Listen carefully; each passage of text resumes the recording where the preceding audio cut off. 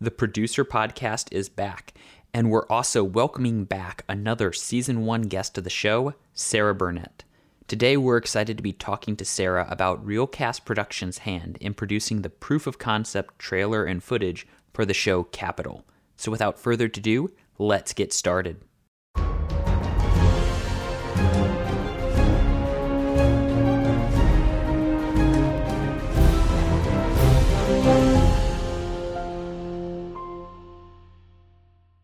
Thank you very much for coming back on the show, Sarah. Absolutely. I'm glad to be here. Starting off, just since it's been a couple years since your last episode, maybe just like catch people up with what you've been up to since then. Sure. So I have worked as a producer for Reelcast Productions. So John Clay typically directs, and I do the producing for our projects. We've done a lot of promo work, like brand film type work. And then more recently, we've taken on a variety of other projects. So I was a producer for a Bible study series last year, and I've also produced a little bit of narrative or more like spec pieces for some different projects. So just a variety of producing. And then besides that, I'm a mom of 4 boys, and I guess that's about it. So looking at this project of Capital, I guess to start off, maybe just how did this even come to Reelcast? Because I know like narrative stuff and like this, especially last time we talked, wasn't really something you were doing a whole lot of. You were mainly just in that promo brand film world. Yeah, so it kind of came through a referral, as most of our work does, since John Clay does post-production for a lot of narrative work, editing, color, and full post-management, we have a lot of relationships in the narrative world. And so when the director of this project was trying to find someone to kind of come alongside him, kind of like a production company to come alongside a narrative project, he was given our name by a mutual friend of ours. So John Clay gets an email from somebody, the writer of this project, and he had the script, I think, for about 10 years at this time, and he had actually done the research for like a documentary. And so the story is surrounding the 2008 to 2010 like financial situation that happened in Washington, D.C. with bailing out different industries. And this director had actually gone to DC and kind of witnessed it and talked to people about it. So he had really firsthand accounts. So he had taken all of that information and kind of put it into a narrative type script for hopefully a TV show. So we get the script. John Clay reads the script and he was like, wow, this is like actually a valuable script that we were like, this would be super cool if this was produced. So John Clay got on the phone with the director, and I was sitting there, and he was going through like his reference shows of different things that he wanted it to look like and feel like, and like political thriller is like my favorite genre of movie. Like John Clay knows he's not allowed to watch one basically without me. Like if it starts with this is based on a true story and like anything like legal, legislative, like he's like, okay, I gotta wait for Sarah. So I'm sitting there listening to him, and the director's like listing out these different reference pieces like movies and shows and stuff, and I'm sitting there, I'm like, okay, I don't even care if like this isn't what we normally do. I really want to take this project because I think it's like super cool, and I've always wanted to work on something like that. So in some ways, the script was just so captivating to us and some of our interests that was part of why we decided to take the journey in the narrative realm.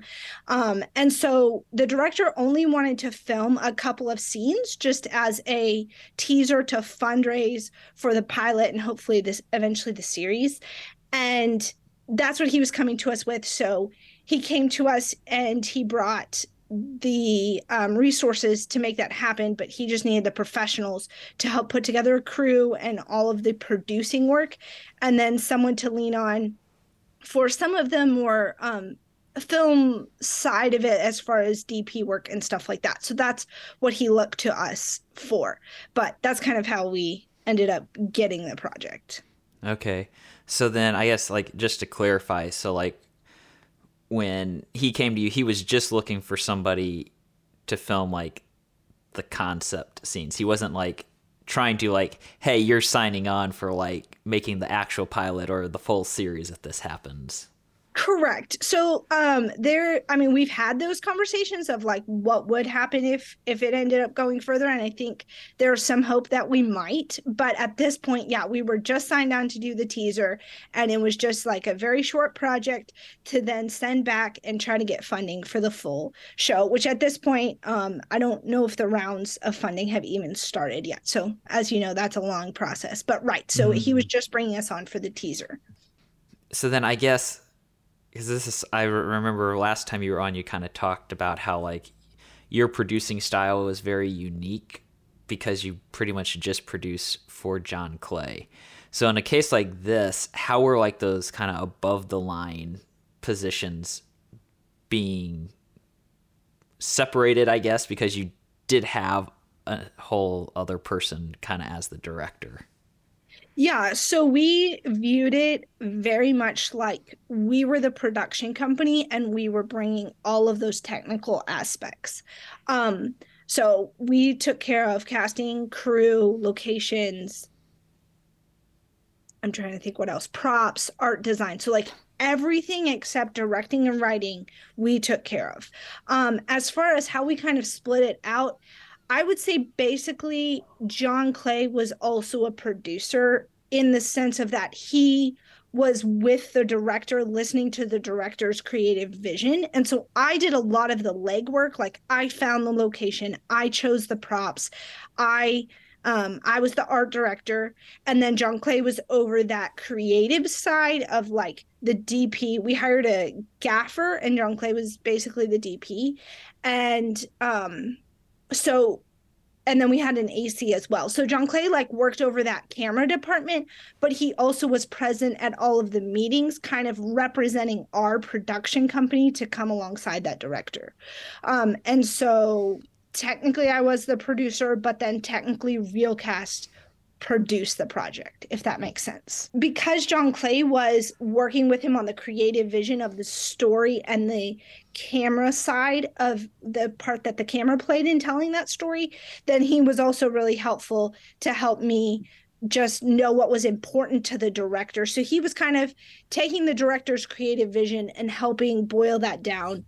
And then I was doing a lot of the legwork of actually making the director's vision happen. Yeah, so then you were pretty much just working kind of through John Clay. Then you weren't really directly interfacing with the director. So we were basically interfacing together to the director. Okay. So most of our like meetings and interactions, I bring a lot of the logistical information, and I'm keeping track of like different things that have been said on previous meetings as far as what the director's wishes would be. And then John Clay is also working with that to hear what the director is needing in the future, clarifying like what's coming up and kind of passing those back. So we kind of work in tandem, talking to a director just like we do a client. Honestly, in a lot of ways it was like how we work with clients, because we have a very collaborative process with our clients where we bring them along on the whole creative journey of a piece. And so we're doing this a lot with clients. Even though John Clay's directing, he is pitching to them before we film, like what, mood boards and storyboards and music and actors, all of those things were running by a client. So I felt like it was very similar in a lot of ways. Of John Clay was somewhat coming alongside the directing process and making sure that that creative vision was getting passed all the way through, and then I was managing the logistical. So then I know you'd mentioned that he already, when he came to you guys, he already had like raised the money or whatever for this project. Like, was there anything different in kind of, I don't know if you'd say your budgeting process or something like that for a project like this, as opposed to when you've been working with like clients? Or was it pretty much you just applied the same concept to like this? So I would say the one difference in the budgeting process is because this was a spec trailer, we were given a hard budget and we couldn't go over that. And so as a lot of spec work would be in the narrative world, there's a certain amount of heart that kind of goes into it to make those things happen. And so it wasn't a commercial project where you were going to be able to see ROI as quickly. And because of that, like we tried to be very faithful to the budget we were given to stay underneath that number because that was just the max number that was given to create a spec. So I think in some ways, you could have spent a lot of money and like parts of this show, talk about things that happen at the US Capitol. Some of the interviews and stuff are from legislators. And so there's a whole world of what you could have done. But we chose, and this was kind of in concert with the director and what he thought would work for a teaser, we chose two scenes that were taking place in a home or a vehicle. It was technically one, two, three scenes, four scenes, sorry, four scenes that took place in a home or a vehicle. So that because we didn't have the budget to construct large sets for offices or, the US House of Representatives or something like that. So I would just say, sometimes with a client, you can have that conversation and maybe you can find out, oh, they're going to use this over the next 10 years and this is going to have a lot of value to them. And because of that, the budgets then can be adjusted. This one was a very hard budget, as I feel like a lot of spec work in the narrative space would be. And so because of that, we just had to be very intentional with who we brought on the crew, how long we brought them on. And then props and locations, like we just didn't have lots of money for each of those line items. And so just being very faithful with the pieces that we were given, I would say was the main like difference, which if you have $1 million or $5 million or $10,000 or $50,000, like you're always scraping the budget. So it's not that unique. But for us, like we wanted to make it happen. We liked the spec project that we were working on. And so we decided we're going to work within a budget that probably could have easily been double what it was. Yeah, no, that's just about every project that I work on could be double, triple, whatever it was. I guess diving more into the pre-production process, maybe to start, because you kind of mentioned how you guys kind of work to pick out the scenes that you did shoot. Like, what was that process like? Was the director saying like, I want to shoot this many scenes, and you guys were having to try and figure out, well, which scenes are, doable for that? And like, what were you kind of gauging to know like what was doable, but also what would actually be effective in helping the director raise funds?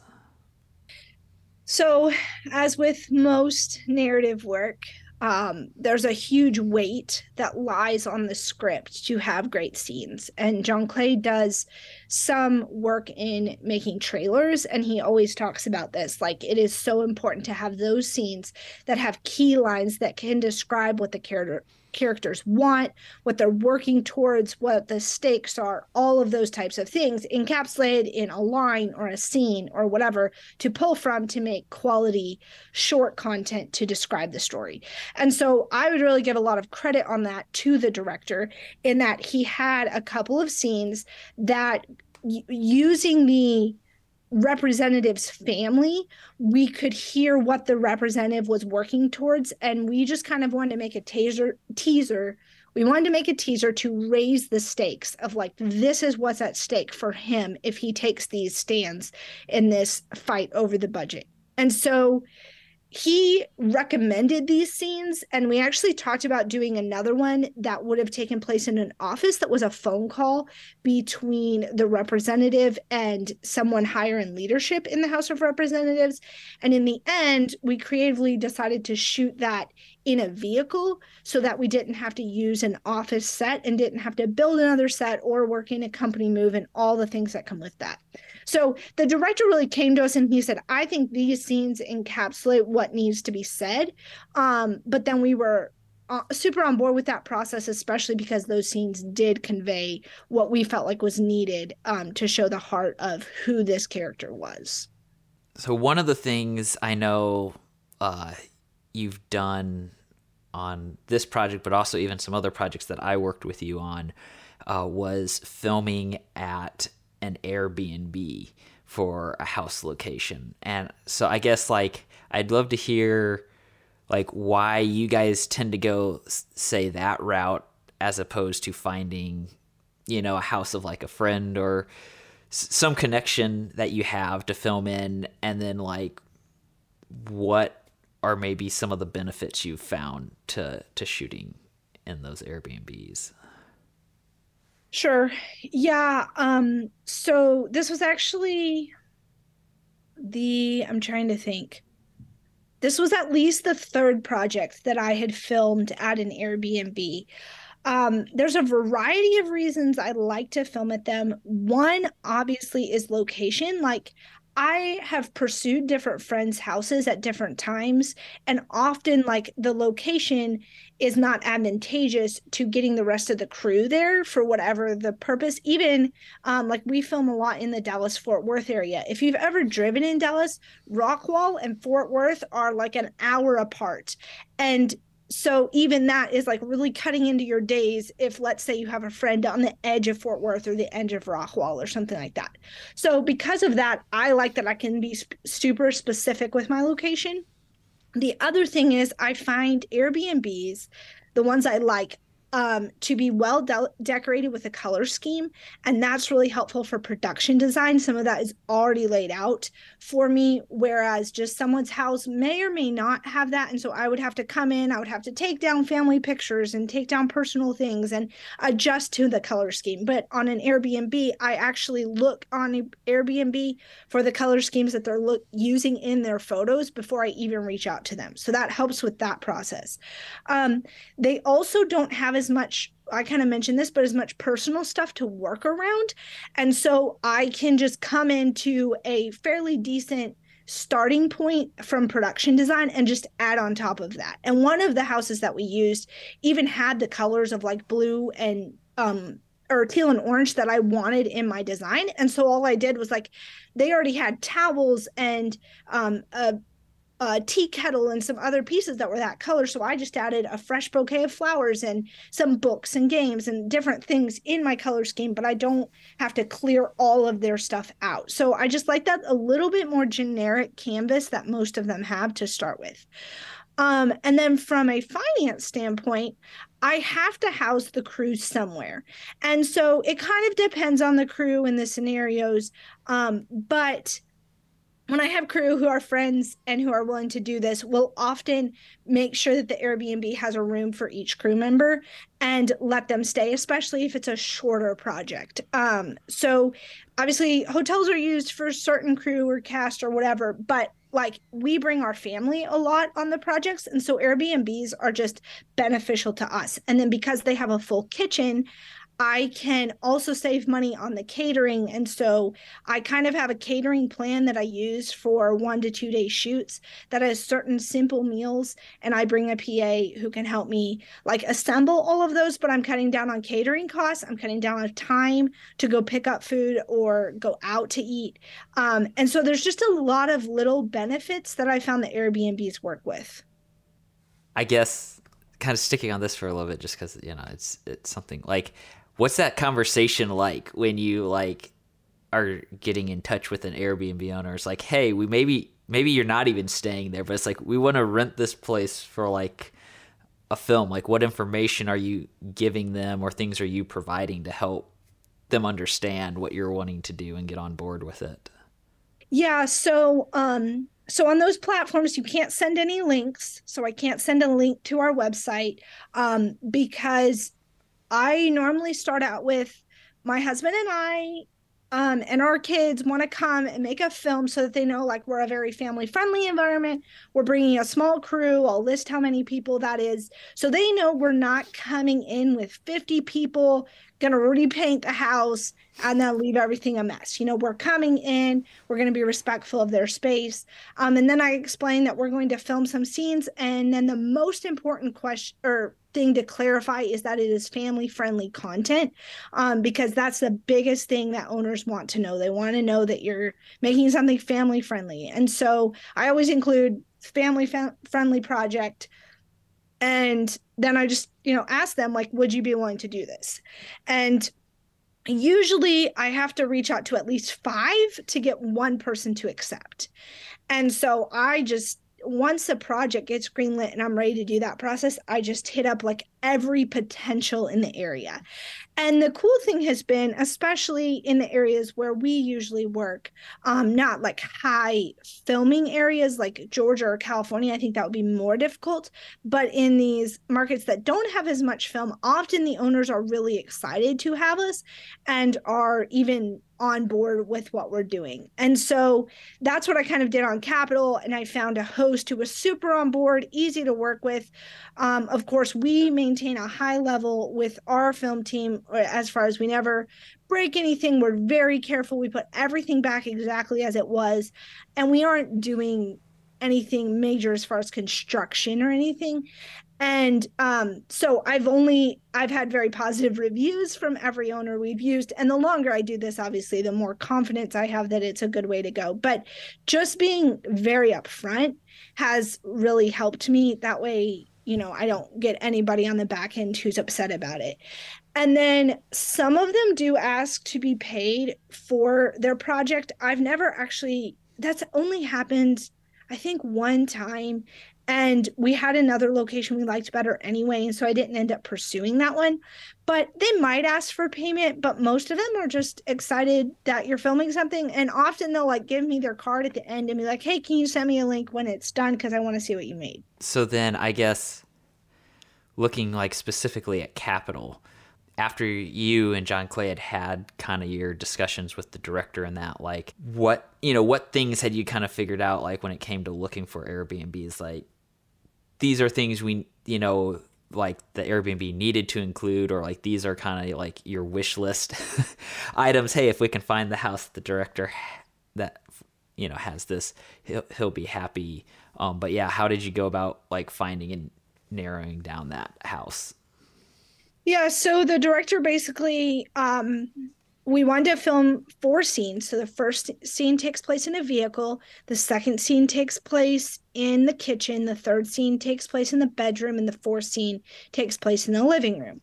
And so the kitchen, he wanted this birthday party that had just ended.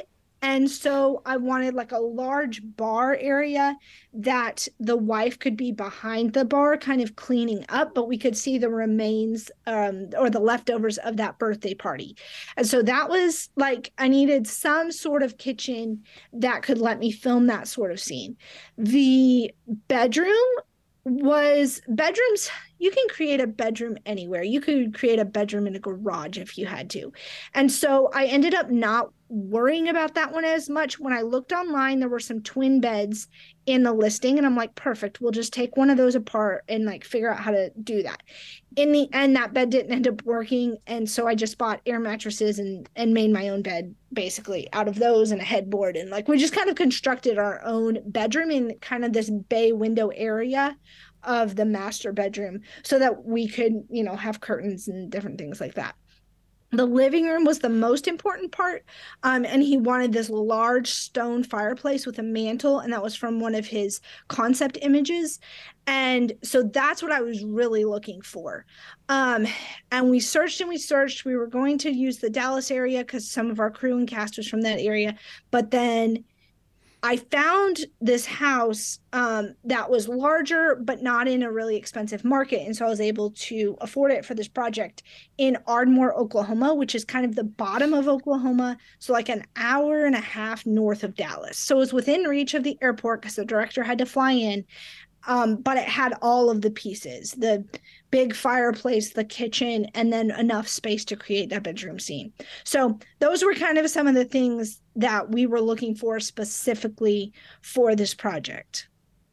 So with this project being, I guess I'd say more narrative than what you'd done, because like these were full scenes, were with dialogue.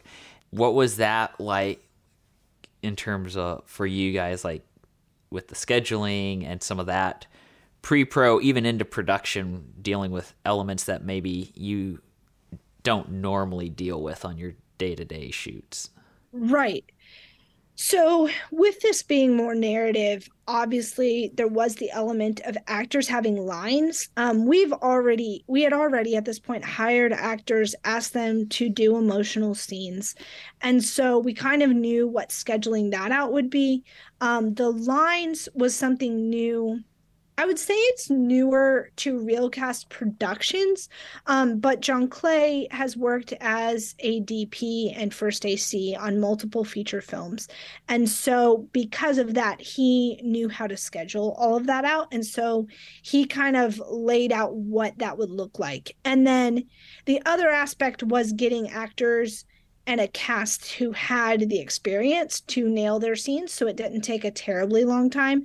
And so, that was also part of we were in charge of the casting process and brought kind of options to the director. And so in casting we looked for highly competent actors who could definitely handle those scenes. Then the third aspect would be sound. Obviously, when we do some of our narrative b-roll shoots, we don't always capture sound. It's often added in post. And so we knew that we were going to have to capture sound for this one. And so we made sure we had a qualified sound person on our team to kind of be in charge of that part. So I would say those were the main differences from some of our just narrative b-roll type shoots. Speaking of the casting process, like, what was that like? Because I know like some companies, when they do pilots or whatever, they're like looking for casts that if this gets greenlit, those are going to be the actors, that go on to play those roles. Other, times either none of them go on to play the roles, or maybe, a couple of them do, and a couple of them, the studio's like, nope, find somebody different for that role. So like, how were you doing it for that, and like working with the director to get what he wanted? Yeah, so when he came to us, knowing the limitations of the project, he was like, hey, like, let's just I just need cast, do you have local cast? Who do you know for cast? Well, the year previous, I believe, yes, the year previous, we had worked with Stephanie Parker on a narrative. How do I say this? I like montage narrative project for a client. So it was a commercial project, but it was kind of a narrative story with montage and music. And so we had been really impressed with the breadth of her acting ability. And we thought she could definitely play that role. And so she was like the first person who came to mind. And then she had a daughter, and we needed a daughter for this film. So we brought her on. So there wasn't a ton of discussion, because we felt like if we put out a casting call, we're going to have to weed through all of these people. But if we already know cast who we've worked with and we like what they bring to the screen, why not just use people that we already have that confidence in? And so we talked to the two of them, and they were local to the area, so it all kind of was starting to fall together. And then I had remembered at a film festival, there was an actor, Brooks Ryan, who is actually from Oklahoma, who had played in the film Unplanned. And I had heard him do an interview at a film festival and seen some stories of him online and stuff. And so I brought him up to Stephanie when I called her about the role, and she was like, oh, actually, like, I know him, and we've been in touch about some other different projects. I'll see if he wants to come on. And so we just brought a very select group of cast who we had seen their acting. We knew that they had what we needed to carry the project, and we brought them to the director in a Zoom call so he could meet them. There was not a formal audition. but we knew that we were bringing some great actors who had the ability to play these roles. And so we did a Zoom call because we didn't have, again, the budget or time to bring people in for live auditions and all of that. And then we decided to go with them for our cast. The conversation was had if the project would go forward, would they be interested in those roles?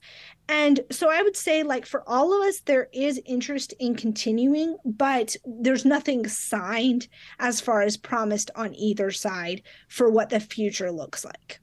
Looking a little bit more specifically at just like the production phase of it,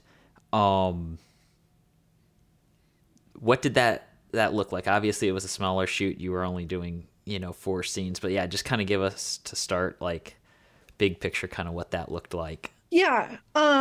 So for production, we at Realcast really like to do, even for short shoots, like at least a half day of prep. And so we did a big prep day. I think it was about half a day. And then we did basically a shoot day. And so from a production standpoint, that just allows us to prepare, to set all the lightings, to test our setups, to kind of get in a groove. Because the projects are so short, there's a certain rhythm you get into on a feature film or even a feature doc that you don't have the time to do on a shorter project. And so that one day of prep really helps the team kind of come together, be agreed on vision, and then when we wake up that morning and start filming, we're all on the same page to film. So on the production side, so obviously that way we brought in the actors for just the one day, so they didn't come for our prep day. We brought in our crew the afternoon, evening before. On this film, we worked really hard. Obviously, we had great cast. We worked really hard on wardrobe, on production design, on cinematography, and then obviously the script was taken care of by the director, which that was a great script, so there wasn't like conversations going on screen of changing any of that. We were all happy with the script once we got to that point. So finishing up like the pre-production side, John Clay worked with the gaffer and first AC, and then the director. So he was kind of running as a DP on this, talking to the director about his vision, going over those mood-board images, and then talking to his gaffer and AC on a gear tech side. And then I managed the production design. And so I took the spec images and like ordered all the props. And then when we got to the house, like set all of that up, the different rooms. So they were all set the night before. And then the next day, we finished lighting and then jumped into like actual production and just doing the different scenes. And we blacked out different windows because almost the whole thing takes place at night. And so we had to black different windows out so that we could film throughout the day and not just film all night. I think we filmed until 11 or maybe midnight. But so we did use that dark in the living room because those were harder windows to black out. But besides that, from a scheduling perspective, we started in the afternoon and were able to work all day because we had blacked out the bedroom and the kitchen scenes. This kind of branches off. I'm just curious, since you guys do bring your kids along on a lot of shoots, like how does that work more when you're doing a shoot like that where you're like starting later in the day and going super late at night, with them being around? Yeah, so with kids, actually, the later it is, the better it is because they have to go to bed. So on this shoot, we actually only brought one of our kids with us because John Clay and I had so many hats to wear.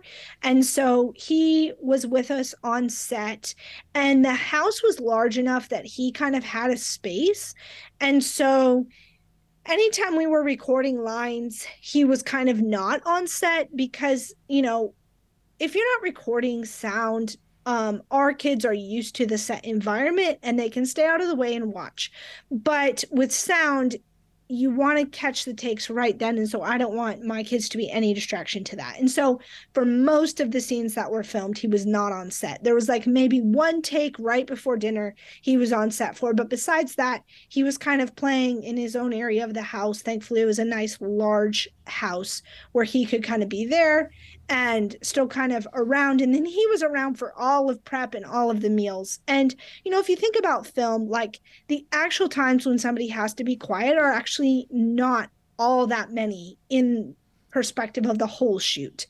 And so I found it to be okay, since our kids are used to set, to come as long as they know when those times are. And I just kind of play it by ear, like project by project, as far as which ones the kids come to and if they can handle. And whenever, like, we recorded a bunch of Bible study content, that's so much sound recording, they just were not even present on set. But on like a B-roll or montage shoot, as long as, you know, I mean, I've had ones out in the barn, it was cold and windy, I didn't bring them to that one. So it just kind of is a play by ear as far as which ones they come on. But yeah, this one actually worked out great for his schedule, because he took a nap for like most of the afternoon scenes, and then he was going towards bed for all the evening scenes. So obviously later in the day, if you have little ones who can sleep. Mm-hmm. And this jumps to post-production. But obviously, like, even a lot of the like promo commercial projects I've been a part of, you know, besides like making the main film piece, you're usually, you know, whether it's still images or shorter versions of that promo film or whatever, there's a lot more deliverables. So like, what were some of those conversations like, figuring out for something like this, what all deliverables do you need? Yeah, so on the deliverables, the goal for our shoot and what we were contracted to do was to film only the narrative scenes. So that's what we filmed.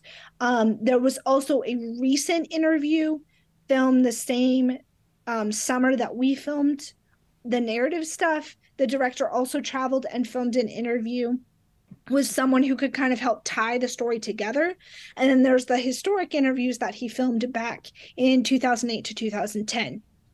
And so when it came to post, there were a couple different edits they wanted done. Obviously, we did like just a narrative version to see how that would stand. So we have that version. Then there's versions with the interviews. There's versions, I think, with the interview on the front and in the middle. There's versions with interviews just on the front.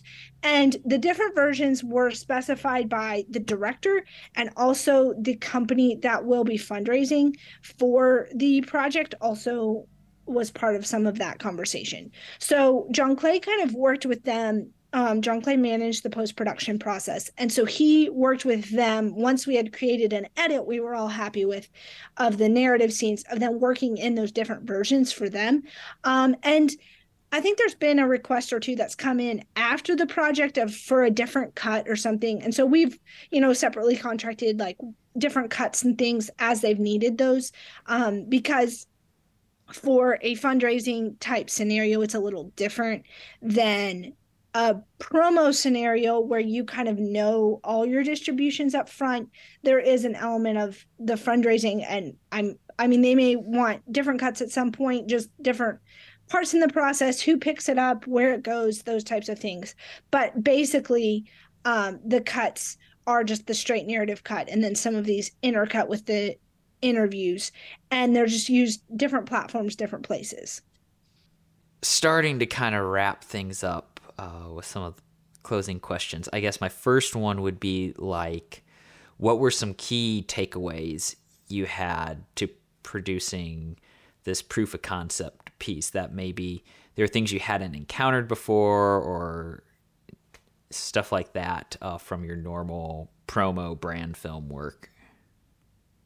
Something that was, I wouldn't say entirely different from some of the more planned narrative montage work that we've done, but was definitely more intense in a narrative type situation, was we were very, very intentional with different moments and making sure that we could like when you're shooting 4 lines, you're shooting, your overs, you're shooting your wides, you're shooting your mediums, and how an actor moves into a scene and all of those types of things.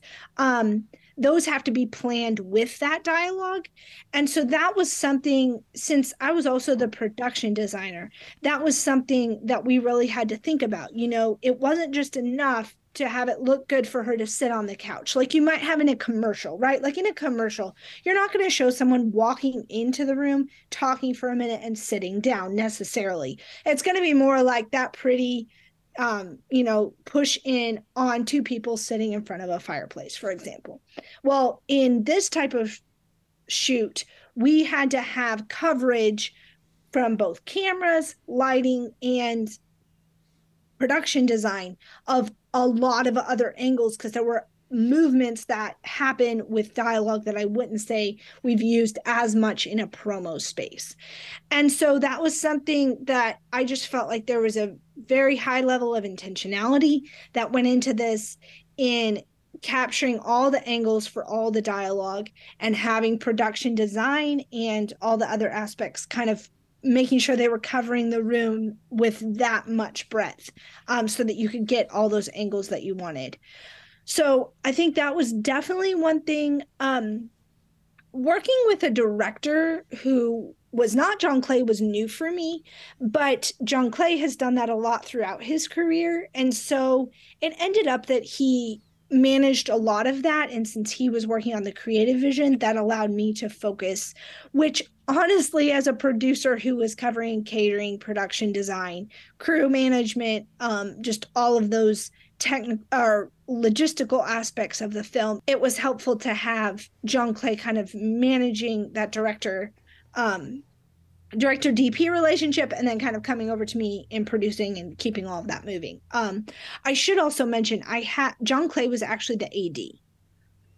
So I had him AD it so that he, I think it's really important that an AD understands the creative needs of a project and doesn't just push to hit a schedule just because they want to make their day, but understands the give and the give in a schedule to kind of do what the story needs. So if one scene maybe needs more time than it said on paper and another scene needs less, let's be willing to make those compromises. And I knew that John Clay was closer to the creative on this one than I was. And so I had him manage the ADing. That way he and the crew were really meshed on that. And I was kind of a little bit outside of that, managing everything that happened around the actual filming. My next wrap-up question would be, like, what advice would you give to other producers out there that might, whether it's their own project, whether like you, they were approached by a director that they might be getting ready to produce their first like proof of concept type piece?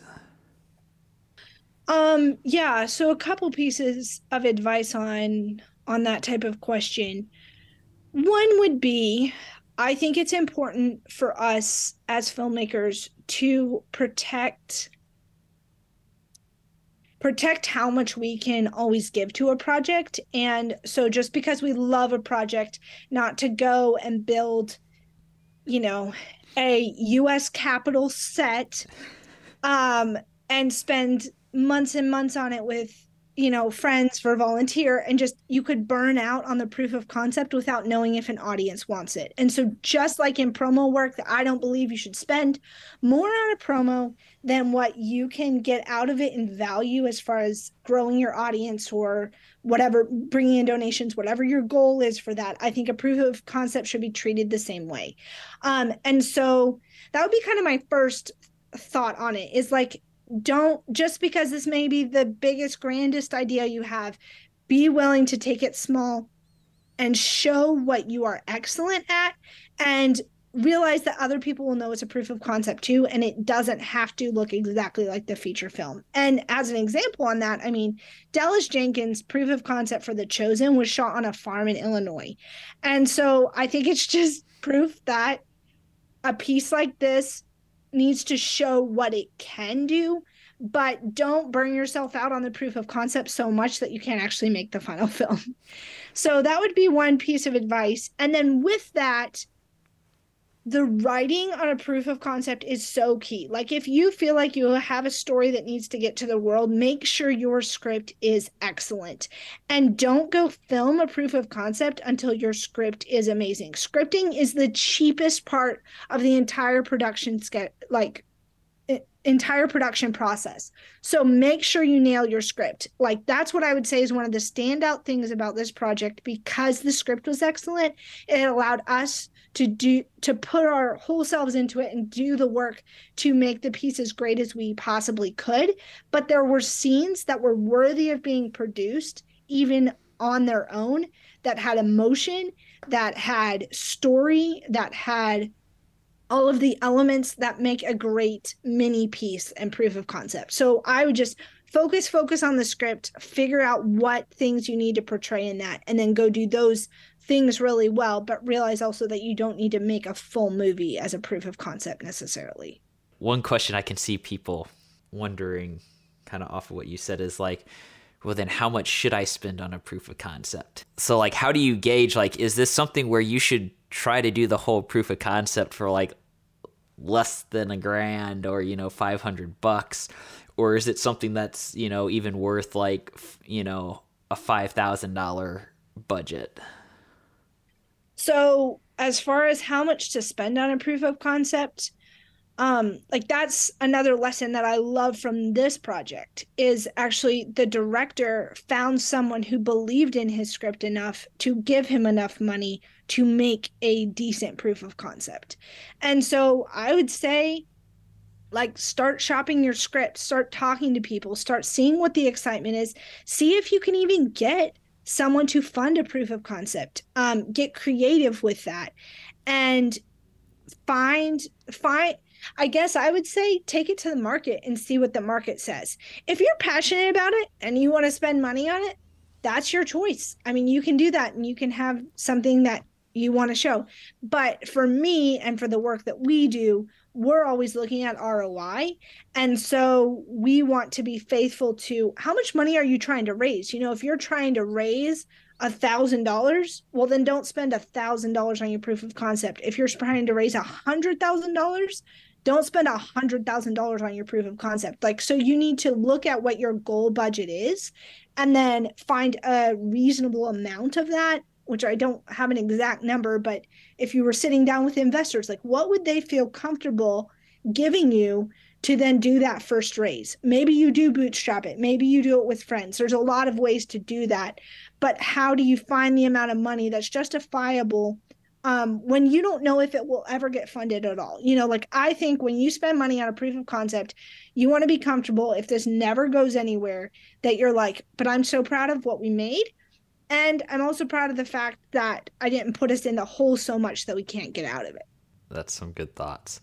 So then my final question, and this one isn't really related to capital or proof of concepts and that, but is just like, what advice do you have for producers about balancing working on multiple projects at the same time?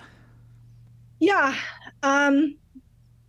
Well, as producers, we're supposed to be good at being efficient and knowing how to manage time.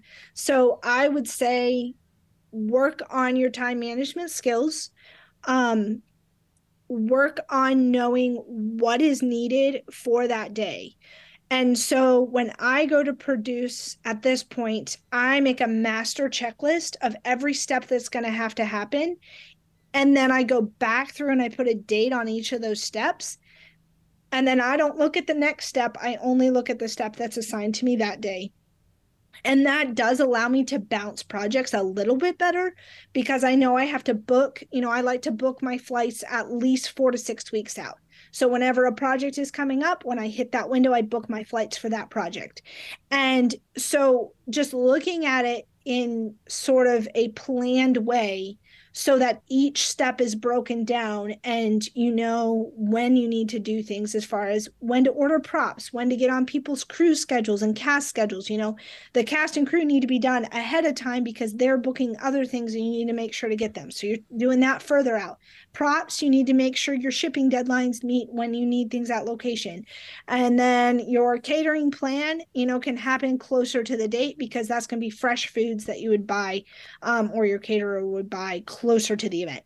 And so that's what I spend a lot of my time doing, is organizing my plan so that I'm not touching something until it needs to be touched and finished, and then move on to the next thing and open that box, do everything in that box, close that box, put it away, move on to the next box. So as far as if that works with juggling projects, hopefully it does. You may have all your projects need everything the same week, and then you just take a deep breath and try to get it all done. But most projects have an ebb and flow so that you don't have to do everything at the exact same time if you can just think about when things need to happen. Mm-hmm. So I'm going to bug you one more time on that. Because I mean, I like, you know, what you're saying about how you kind of plan it out. So when you're doing that, like, how do you budget in there, like, room for that emergency fire, whether it's something you got done and now all of a sudden some new issue popped up, like, oh, the location double booked, and now, you know, yeah, it's like you had this list made up, but now there's something unexpected on the plate. Okay, so emergencies happen, and then you just have to deal with them and roll with them. What I would say is, especially in any sort of client work, where you are working for someone else, we try as much as possible to get things closed and done by deadlines. Like, we treat our deadlines as like absolute have to happen. And so actually I have an example from this capital project where we were getting closer and closer to shooting and we couldn't find a location. And so I had found this house that we ended up using. The director was unsure and had some valid concerns, but they needed to be addressed by the lighting department, as far as how we could black things out for different scenes and stuff like that. And so because we had a deadline, like, John Clay was able to get on the phone with him and talk through his concerns and still close up that box that day. And so I do think the more that you're able to say, hey, today is the day, and the more of those that can be in a contract form or in some form that is well explained to everyone in the process, the more it's helping so you don't have unnecessary emergencies. Like, honestly, waiting to book a location for another week wouldn't have helped us find anything better. We had done thorough research, we'd found all the options, and we had narrowed it down, and we just needed to have a conversation and decide. So there's no way to really deal with the emergency except to deal with the emergency. I mean, that's part of what being a producer is in some respects. But the more that you can create your own deadlines and your own, I want to use the word emergency carefully, but create your own emergency as far as help the other people involved in the decision know, like, if we don't do this today, then tomorrow when there is a real emergency or when we need to book crew or gear or whatever, we're still going to be talking about today's problem and we won't be able to talk about tomorrow's problem. And that starts to back up on the whole project. And so that is something we try really hard to tell anyone we're working with, is like, we set these deadlines so we have less emergencies long term. And then we still have emergencies and we have to deal with them the way they come up. So I don't know if that's helpful, but that's how we do it. Alrighty. Well, we'll go ahead and wrap up this episode, but thank you very much for taking the time to talk about this project today. Absolutely. This was fun. Thanks for having me on. And on that note, we are going to wrap up this episode of the Producer Podcast. Make sure to subscribe to the Producer Podcast, and thanks for listening.